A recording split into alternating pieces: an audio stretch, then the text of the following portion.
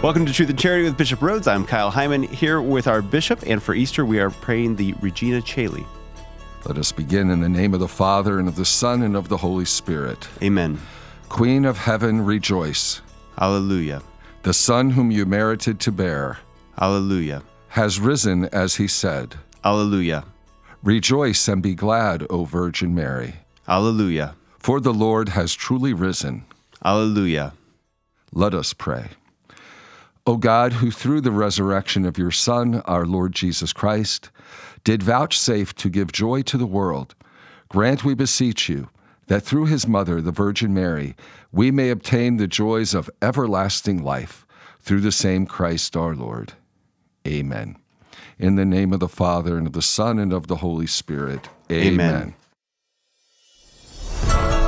Welcome to Truth and Charity with Bishop Rhodes, brought to you in part by Notre Dame Federal Credit Union. This week, Bishop provides an update and some words of encouragement for the diocese as we continue to navigate the coronavirus pandemic. Then it's on to the feasts of two saints, St. Joseph the Worker and St. Catherine of Siena, followed by listener-submitted questions. Welcome to Truth and Charity with Bishop Rhodes. I'm Kyle Hyman here with our bishop, and we are keeping our distance, but able to broadcast again. Thank you for joining us. You're welcome, Kyle. No sneezing or coughing, okay? That's right. Everybody's or healthy. Into your arm, if you... Yeah, you're right. Yeah. Right.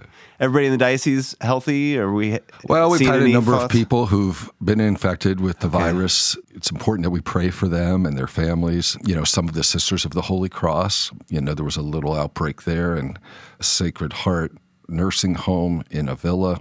So there have been a few little hot spots. And the numbers, of course, are higher in Allen County and St. Joseph County because of the population, but also other counties. There have been a number of cases like Elkhart County and Noble County. So we pray for everybody who's affected by this, especially those who are sick and those who are seriously ill. It's important that we continue to pray for them. How have you seen our Catholic churches and Catholic schools affected by this and adjusting as well? Well, it depends on the parish. I'm really proud of our schools. I mean, digital learning, e-learning, and other things. I mean, our Catholic school teachers have been amazing, how they've stepped up. I mean, it's like second to none, how they're continuing to educate our children. I've been amazed by it. Yeah. And that's been a lot of hard work for them and for our principals.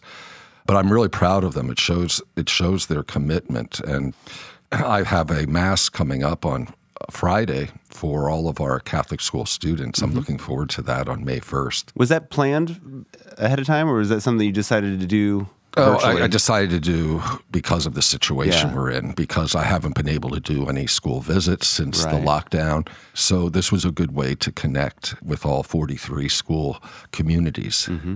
And so e-learning is supposed to be on pause for that so that everybody can participate and they can stream that again on Facebook and YouTube, the same place where all of your Masses have been streamed, I assume? That's right. I'll be celebrating it in the Cathedral of the Immaculate Conception, but it'll be live streamed. Anyone can join. And it's also the day when the consecration of our nation, the reconsecration to Mary, will take place, led by Archbishop Gomez, who's the president of the USCCB and the Archbishop of Los Angeles. He's asked all the bishops of the country to join him in this reconsecration to Mary under the title of Mother of the Church. So I will actually do the consecration of our diocese, or reconsecration to the Blessed Mother, at the end of the live stream Mass on Friday. Okay. So that's another reason I invite people to tune in to the Mass at 10 a.m., and the reconsecration will be like right before the final blessing. And people can pray along. They can also go on to whatever social media to see Archbishop Gomez, which is later in the day. I can't remember the time. It might be at noon or it might be at 3. I'm sorry I don't have that. Bishops can do the reconsecration at that time along with Archbishop Gomez or another time of the day. Okay. And it just seems like a good time for me to do it with the diocese, since I'm already going to be live streaming the Mass on Friday to just do it at the end of that Mass. And then all of our school children and youth will be able to participate. Well, and of course, anybody can watch that and should watch that.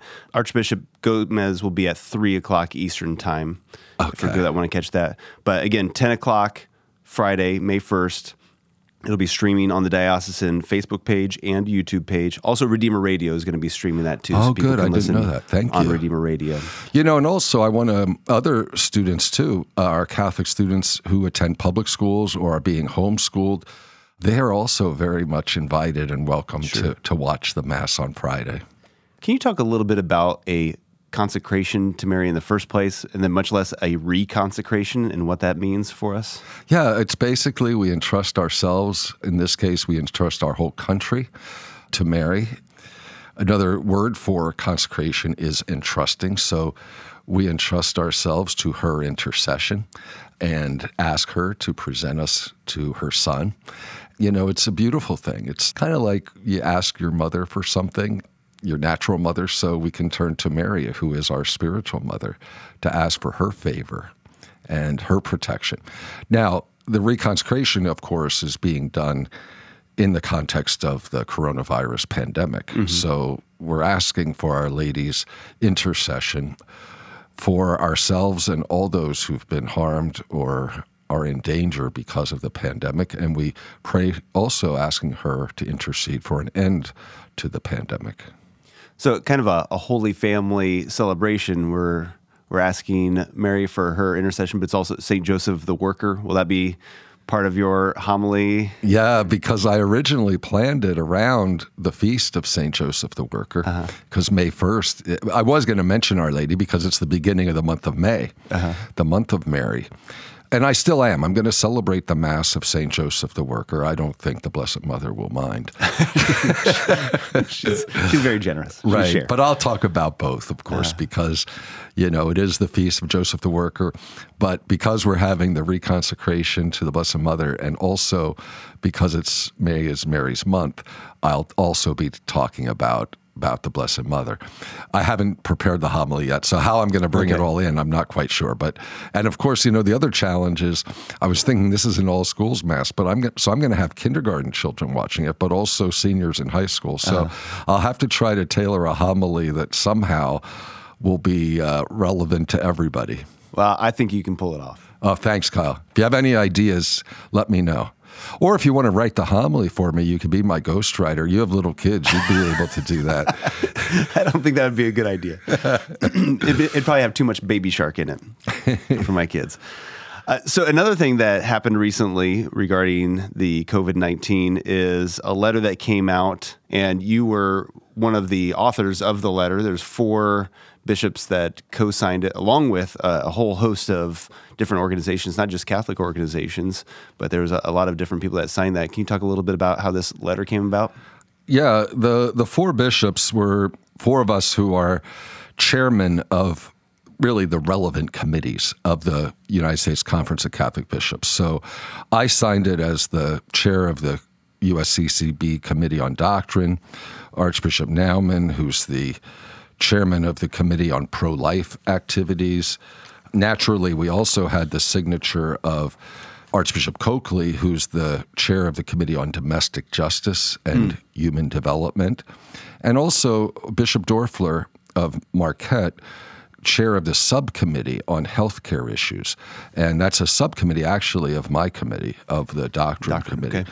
As you noted, there were also several other people who are presidents or directors of various national organizations that are pro-life and concerned about this issue. It has to do with the development of the COVID-19 vaccines. Mm-hmm. Obviously, we support the rapid development of a good vaccine, one that will be effective and safe and widely available to combat this virus. But, ethics comes into this as well. The problem that we wanted to address was the fact that some of the researchers on a new vaccine, and as the vaccine is being developed, they're producing these vaccines using old cell lines that were created from the cells of aborted babies, which is ethically problematic. There are other cell lines that don't involve cells from abortions, and they're available, and they are being used as well. So our point is that Americans should have access to a vaccine that is produced ethically. So we really, in our letter, and maybe some people have read it, I think we had an article about it in today's Catholic, we make it clear. Our letter, by the way, is addressed to the head or commissioner of the U.S. Food and Drug Administration, the FDA. We're just encouraging them to ensure that cell lines are utilized that are not connected to abortion.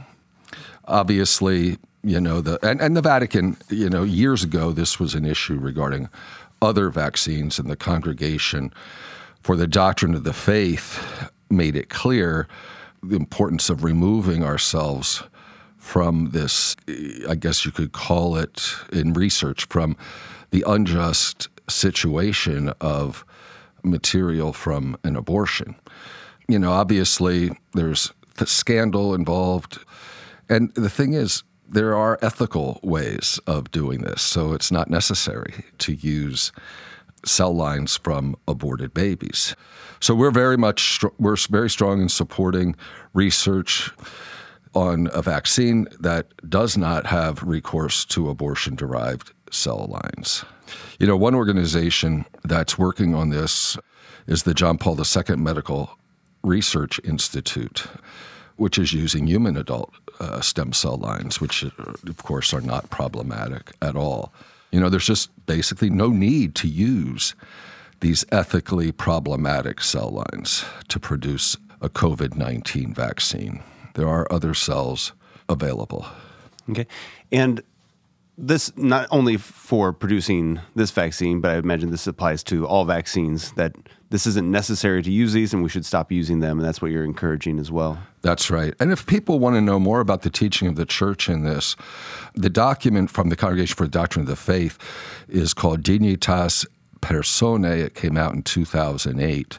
And I think that does analyze the whole morality of using cell lines, or immorality of using cell lines derived from elective abortions, when there are alternatives to such cell lines. All right. And people can find information about that letter and a copy of the letter as well at the USCCB's website, usccb.org. Also, it's been on social media, like you said, in today's Catholic. And a reminder, Friday, the all-school Mass is at 10 a.m. That's Friday, May 1st. For all of our Catholic schools, anybody is welcome to tune into that. It'll be on Facebook and YouTube on the diocesan website. Also being broadcasted on Redeemer Radio. And at 3 p.m. on Friday, Archbishop Gomez and his consecration to our Blessed Mother will be broadcasted as well on Redeemer Radio, so people can check that out. I want to say a little bit more about the Feast of St. Joseph the Worker. We have a lot of churches and other institutions in our diocese that are dedicated to St. Joseph, have the title of St. Joseph. Mm-hmm. We even have St. Joseph River and St. Joseph County. Yeah. The principal feast of St. Joseph is March 19th, and we celebrate Joseph as the husband of Mary and foster father of Jesus. And of course, as everyone knows, St. Joseph is the patron of the Catholic Church, the Universal Church. But then we have this optional memorial on May 1st of St. Joseph the Worker. And to be honest, maybe some listeners would be able to correct me, but I only know of one parish in the diocese that's dedicated to St. Joseph the Worker, and that's St. Joseph Parish in Fort Wayne. I think I don't know that the other parishes named for St. Joseph are under his title of worker. But this is a relatively recent feast of Joseph because it was only established in 1955. Oh, interesting. And it was really interesting, the origin of this feast. St. Joseph was already declared patron of workers by Pope Benedict XV back in 1920. Mm-hmm. But there was no feast until 1955, when Pope Pius XII establish the Feast of St. Joseph the Worker. And he did so as a response to what was happening on May 1st, May Day. It was a big deal to celebrate workers on May 1st, but it became very much associated with communists. Communist nations and movements in non-communist nations held their celebration of labor on May 1st. Obviously, didn't sit well with the church to be giving this kind of respect to communism. So they changed the way that we would celebrate May 1st, or that Catholics would celebrate it. Pius XII very smartly decided to institute the Feast of St. Joseph the Worker on May 1st. And he did it. He was addressing the Catholic Association of Italian Workers. And that was a group that fought for respect for the rights of workers. And it wasn't a communist group. It was a Catholic association. They did not support the communist philosophy, but they did, according to Catholic teaching and Catholic social teaching, want to defend the rights of workers, but not by falling into the materialistic and atheistic ideology of communism. And, some of the communists were attracting people in the West also to join them and to become members of the Communist Party. So Pius kind of steered them in this other direction because St. Joseph was a carpenter, was a manual laborer, a worker. He seemed like the perfect patron for this. And it was a way for the church to support the legitimate aspirations of the working class to fair wages and just treatment, the dignity of workers. So I think it was really, really providential that Pope Pius XII did this. And I think this feast still has relevance today.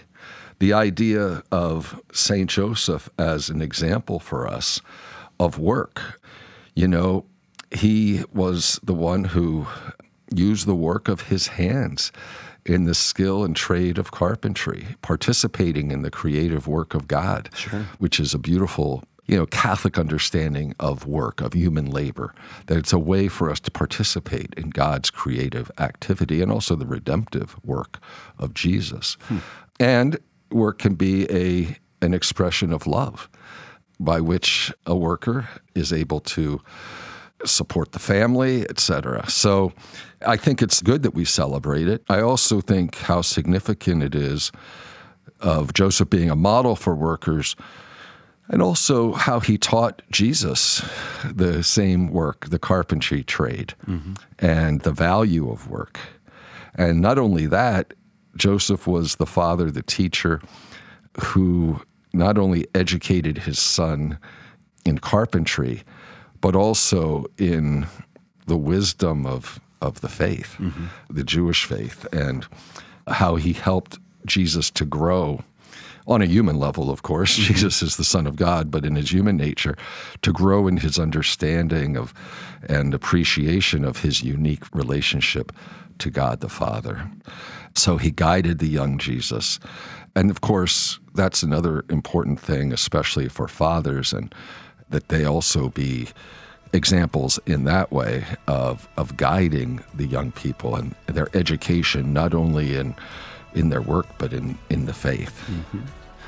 Well, coming up, we'll talk about St. Catherine of Siena, a doctor of the church born during a plague, and have some listener-submitted questions right here on Truth and Charity with Bishop Rhoades, brought to you in part by Notre Dame Federal Credit Union. What's the difference between Notre Dame Federal Credit Union and a bank? Well, banks are owned by investors looking to make a profit. Notre Dame FCU is different. We are a not-for-profit, member-owned cooperative. Our mission is to help our members improve their lives by providing products and services to save them money. If we end up with too much money ourselves, we simply give it away to our members' favorite charities. Last year, over $1 million. You already share our values. Why not share in our benefits? Notre Dame Federal Credit Union.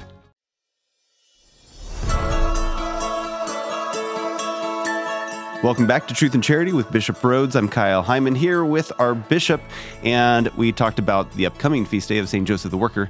We didn't talk about today's feast, which is the feast of St. Catherine of Siena, who, I didn't really realize this in advance, but was born during the outbreak of a plague. So maybe a little appropriate to our current situation. That was in Siena, Italy, 1347. Also a doctor of the church. And that's about as much as I know about her. Oh, do you know how many brothers and sisters she had? No. 22. What? Yep. We have large families here in our diocese. I don't know of any, though, that have 23 children. She was the youngest. She was the 23rd child. 23rd child. Wow. Yeah, it was a difficult time in the history of the church for many reasons. The 14th century was a very troubled time. She's called Catherine of Siena because she was born in Siena, a wonderful town in Italy. If you ever go there, it has that medieval atmosphere. And at the age of 16, Catherine entered the Third Order of the Dominicans, the female branch that is Third Order, so they weren't cloistered. But she took the vow of virginity. She was just an adolescent when she did that. She dedicated herself to prayer and to penance and works of charity, especially for the benefit of the sick. She became, known for her holiness. She really was a remarkable woman. I mean, and at her young age, she was really remarkable. At first, her parents weren't too happy about her choice of life. I think they wanted her to get married and all that, and so she disappointed them, and she was protesting against her parents. She cut off her hair. So there's a lot of interesting stories. She did this so that she wouldn't attract a husband, I guess. But she was young when she entered the Dominican order, as I said, the Third Order. So I think she continued living at home for a time. But anyhow, she was pretty impressive young woman, intensely active in caring for others and in prayer. And then people of all walks of life would come to her for guidance. I mean, ordinary people, priests, religious, wealthy people, politicians. And one person who sought her was the Pope, Gregory XI. Now, he was living at Avignon in France. That was the time when the 70 years or so where the popes lived in France. It was really very difficult that they weren't in Rome. That created a lot of problems, a lot of political influences and fights and all that. And it was Catherine of Siena, this young woman, who urged him to return to Rome. And he did. And she was very energetic in this. And I mean, it was pretty amazing that she had that kind of an influence. She worked for the internal reform of the church where there was corruption or other things. She also was a worker for peace because there were a lot of battles at that time between different city-states. She suffered a lot. At one point, her orthodoxy was questioned, and they had a general chapter of the Dominicans, and they summoned her to Florence, and they interrogated her, etc. They cleared her of any heresy or any wrongdoing. She wasn't really educated. She only learned to read on her own, and then when she was an adult, she learned to write, and she wrote really one of the great masterpieces of spiritual literature called The Dialogue of Divine Providence, or most times it's just called The Dialogue of St. Catherine of Siena. It's a beautiful thing if you haven't read it. Dialogue of Divine Providence. That's why in 1970, Pope Paul VI declared her a doctor of the church. Now, she was already considered a co-patroness of the city of Rome and one of the patronesses of Italy, but then she became, a doctor of the church. And then later, St. John Paul II declared her one of the co-patrons of Europe, which is interesting. St. Benedict was already considered the patron saint of Europe, and John Paul added St. Cyril and Methodius and Catherine of Siena to be. So they have a number of patrons for need some extra prayers, the European continent, right? And it's interesting, she was a mystic. She would have these ecstasies during her prayer. In one of them that's kind of famous, a vision that she had, Our Lady presented her to Jesus, who gave her a ring and said to her, I, your creator and savior, espouse you in the faith, that you will keep ever pure until you celebrate your eternal nuptials with me in heaven. And she could see this ring. No one else could. It was visible to her. So that was an interesting miracle. But it shows that her whole spirituality was centered in Christ. Christ was like her spouse. So she had this intimate relationship with him. And she loved him above everything. And she felt profoundly united with him. There's another episode in her prayer life, in her mystic experience, where there was what's called the exchange of hearts, where the Lord appeared to her holding in his hands a human heart, and he opened her side and put the heart within her. And this is what he said: "Dearest daughter, as I took your heart away from you the other day, now you see I'm giving you mine, so that you can go on living with it forever." It kind of, I think, teaches us about how we're called to conform our thoughts and feelings to those of the heart of Christ, to love God, to love our neighbor as Christ loves, and to be transformed by him and to love like him and have this intimate relationship with him that's nourished by prayer, by the Eucharist. Catherine's amazing. She had a very strong personality, kind of exercised this moral authority. And for a young woman to do that during that time, that was pretty amazing, that she was responsible for getting the Pope back to Rome. She also had influence on other leaders and politicians. She loved the Pope, by the way. She's the one who famously would call the Pope sweet Christ on earth. So she had a great respect for the papacy, but she would counsel the Pope. She would tell him, or encourage him to be faithful to his responsibilities. She was saying, you need to go back to Rome. You're the Bishop of Rome.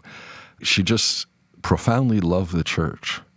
One other thing in the dialogue that I think is really neat that she wrote was how she described Christ as a bridge. And it's kind of an unusual image, that she would describe him as a bridge that was flung between heaven and earth. And there were 3 great stairways that were constituted by the feet, the side, and the mouth of Jesus. And this was kind of how the soul passing or rising by these stairways really rise through the 3 stages of the way to holiness. One is the detachment from sin. If we want to grow in holiness, that's one very important thing, to be detached from sin. And then the practice of the virtues and of love. So not just to be detached from sin, but also to practice virtue, to love. And then, of course, this loving union with God. And that is especially in prayer. So really a very profound spirituality that she has. Again, I would encourage any readers who would like to delve into the spirituality of St. Catherine of Siena, this third order Dominican, to read the dialogue that she wrote. Again, she's a doctor of the church. She's somewhat popular with our young girls who are preparing for confirmation. A lot of the confirmations I have, there'll be at least 1 or 2 Catherine of Sienas. So I've never had a chance. I'd like to know why they choose her. But I used to pray in Rome. Her body is in the church of Santa Maria sopra Minerva, which is a Gothic church that's right next to the Pantheon. So if listeners are ever on a pilgrimage to Rome, I would encourage it. She's under the main altar of the church. It's a beautiful church, Santa Maria sopra Minerva. But her head's not there. Her head is in Siena. Right. Her body's in Rome. I've seen her head, too, and prayed there in Siena, yeah. Why did they get separated? I don't remember. I guess there might have been fight between them, and I don't remember, Kyle. If you have any questions for Bishop, you can ask them by going to redeemerradio.com/askbishop. You can call or text the Holy Cross College text line 260-436-9598. And coming up, we'll have some questions about the Chrism Mass, the oils used, the veil being torn in 2 at the time of Christ's death, and more here on Truth and Charity with Bishop Rhoades, brought to you in part by Notre Dame Federal Credit Union.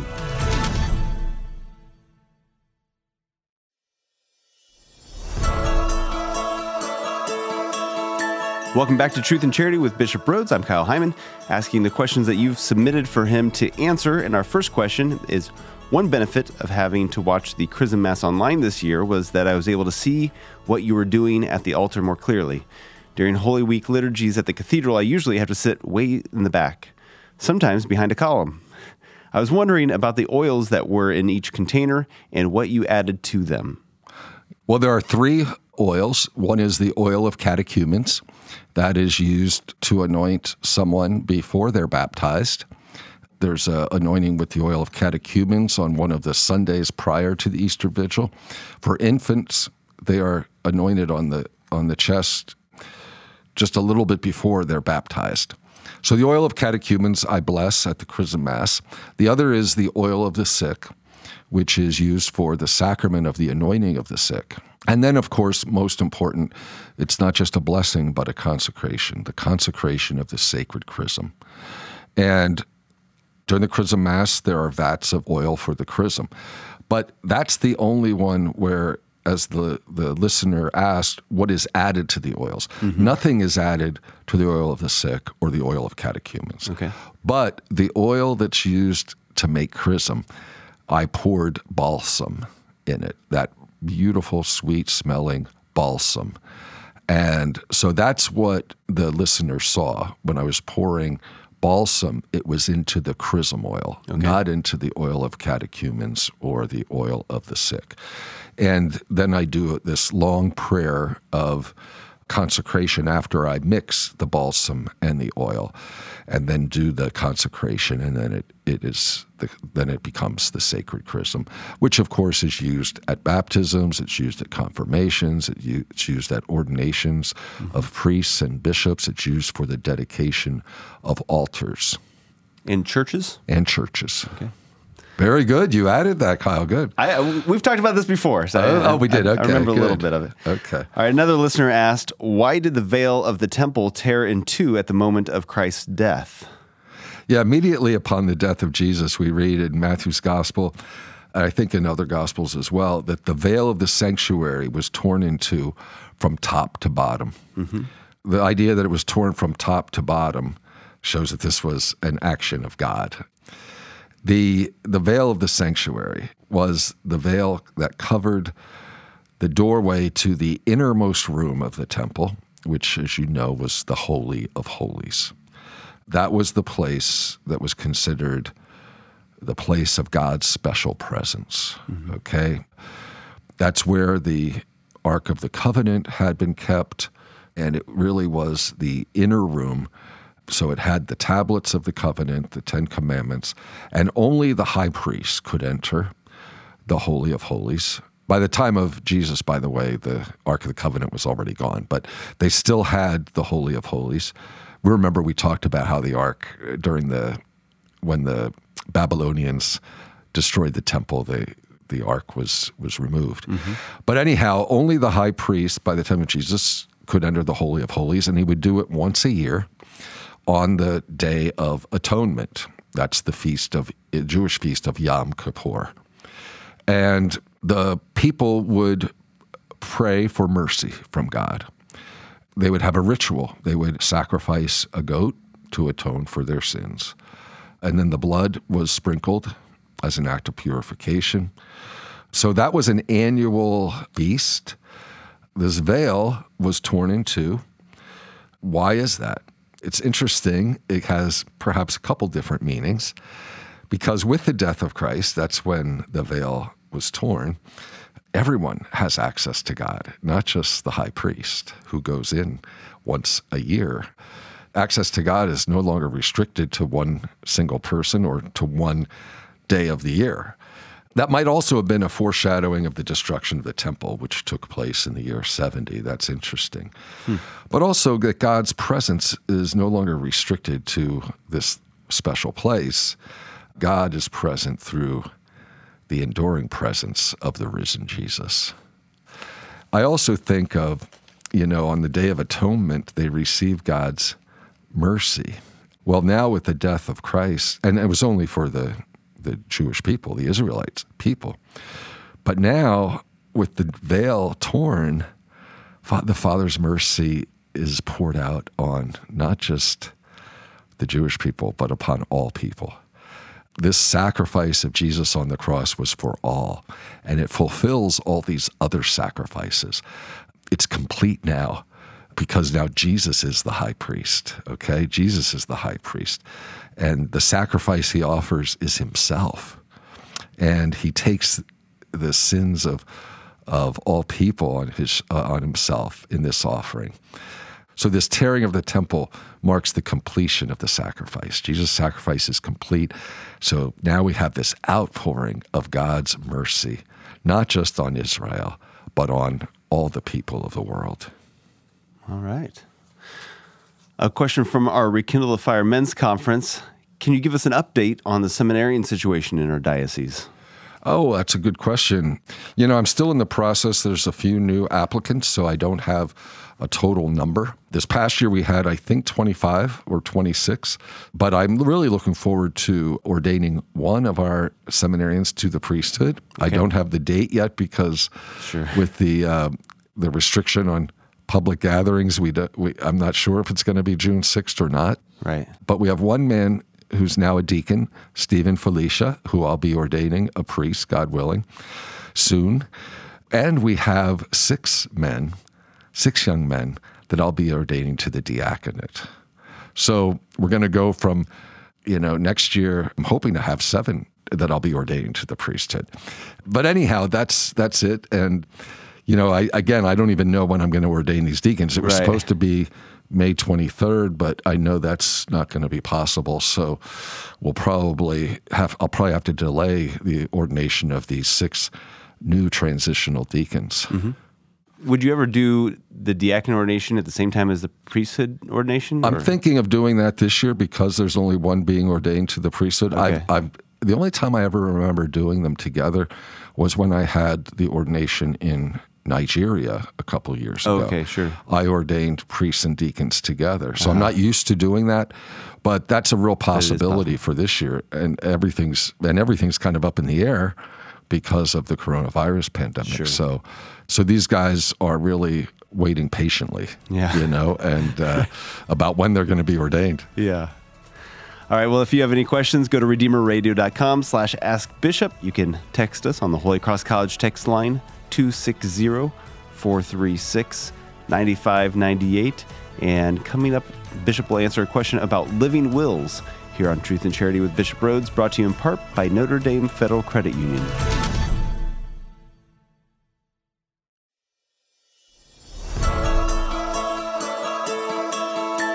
Welcome back to Truth and Charity with Bishop Rhoades. I'm Kyle Hyman, asking the questions that you've submitted, and we have another question that came from the Rekindle the Fire Men's Conference. Does the church have an official position regarding living wills? That's a very good question. I've gotten this question a number of times. Of course, in the composition of a living will, sometimes called an advance directive, it's a written document about medical treatments that a person would desire or to be administered or withheld at a future time. It's an advance directive. So when a person becomes incapacitated, the doctors or the medical staff would know what their wishes are. It's really important that these documents be in accord with church teaching. And I would like to point out there are problems with many living will documents. So it's really important that Catholics be very careful about this.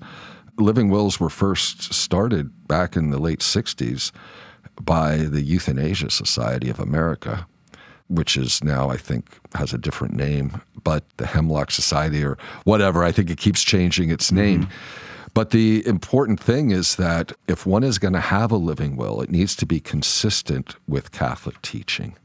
And I'll talk about a few important things to be careful about. But even if you have one that's consistent with Catholic teaching, it's really important to understand that sometimes end-of-life situations can be complex and very nuanced. And there's no document that you can kind of be able to evaluate everything until that time comes. If someone has severe brain damage, that can affect people in different ways. Mm-hmm. So it's really important that if it's ordinary means to maintain life and health and proportionate, that they be provided and they're necessary. One has to be careful about putting something in a living will that could actually, at that time of decision, could be really problematic. I remember a story of a guy who had filled out his living will, and he said that if he suffered a serious injury or serious sickness, he didn't want any tubes, he didn't want any medical assistance with breathing, nothing like that. He just wanted to be let go. Sure. Well, one day he had a heart attack, and he was struggling to breathe. Mm-hmm. And, of course, the ambulance took him to the hospital. In the emergency room, they looked at his living will, and it said that he didn't want to do anything to be done if something like this happened. And he heard them talking about this, and he yelled out, "No, I don't care what I wrote. I want to live. I can't breathe. Help me." So, I mean, that's an example, mm-hmm. So you got to be really careful. I mean, he wasn't at the point where he couldn't have been saved, he could be saved and he could live if he was treated properly. So you have to really be careful. And really what's preferable to a living will is to have a healthcare proxy. Sometimes it's called a surrogate, mm-hmm. a healthcare proxy. This I recommend for everyone. This is someone who we know really cares about us and will be faithful to Catholic teaching. They would be a person who knows our wishes and has our real best interest in mind, not only our medical, but also our spiritual needs. So I think having a healthcare proxy is something everyone should have to prepare for these difficult end-of-life decisions. You can have a living will, try to make it as best you can as reflective of our Catholic teaching, but also I think more importantly is to have a healthcare proxy. I would like to mention something too about, the important thing as Catholics, we believe that with the Church that we're obliged to use ordinary and proportionate means, in assessing treatments as either ordinary or extraordinary care. So there needs to be careful moral evaluation. Anyhow, there's that whole thing. Of course, we believe that normally nutrition and hydration should be considered ordinary care. So mm-hmm. It would be wrong to put in one's living will that one shouldn't be fed or that one shouldn't receive hydration. Usually in standard living wills, they generally don't put that. They don't say that food and water is to be administered. That's, again, the Catholic Church views that as normal care. It's kind of like, okay, we should be provided with clothing, we should be provided with shelter, mm-hmm. we should be kept warm, well, we should be provided food and drink. Mm-hmm. That's normal care, even if it's by means of a feeding tube. So you have to really follow those principles of ordinary and extraordinary care. Water and food, even when it's provided by artificial means, according to Pope John Paul II, should be seen as a natural means of preserving life, not a medical act. So it's morally obligatory unless it would be something that would cause more harm or wouldn't be working, so to speak. I think a living will needs to say no euthanasia, okay? No action or omission that would cause death. Sometimes, people are thinking of, well, the purpose is to eliminate all suffering. But, there's other means to alleviate suffering, and we have medications, et cetera, to relieve pain, and the Church certainly supports that. But there's also a value in suffering, the redemptive value of suffering that the Church also teaches. So I think this is really important, but physician-assisted suicide, absolutely not. That's been gaining acceptance in some states of the United States through ballot initiatives and legislative actions. We definitely need to oppose any act of euthanasia, which is, again, an action or an omission and an intention to cause death. Also, we want to make sure that at that time we're spiritually cared for, that if I had my healthcare proxy, I would want to make sure if I was incapacitated that my healthcare proxy would call a priest, so mm-hmm. I would be able to receive anointing and receive viaticum if possible. So I think most important is to have a good healthcare proxy. And if one is going to have a living will, make sure it's in accord with Catholic teaching. All right. Well, thank you so much, Bishop, for another great episode of Truth and Charity. Can we get your Episcopal blessing before we go? Sure. The Lord be with you. And with your spirit. Blessed be the name of the Lord. Now and forever. Our help is in the name of the Lord. Who made heaven and earth. May Almighty God bless you, the Father, and the Son, and the Holy Spirit. Amen. Thank you, Bishop. You're welcome, Kyle. Truth and Charity with Bishop Rhoades is brought to you in part by Notre Dame Federal Credit Union.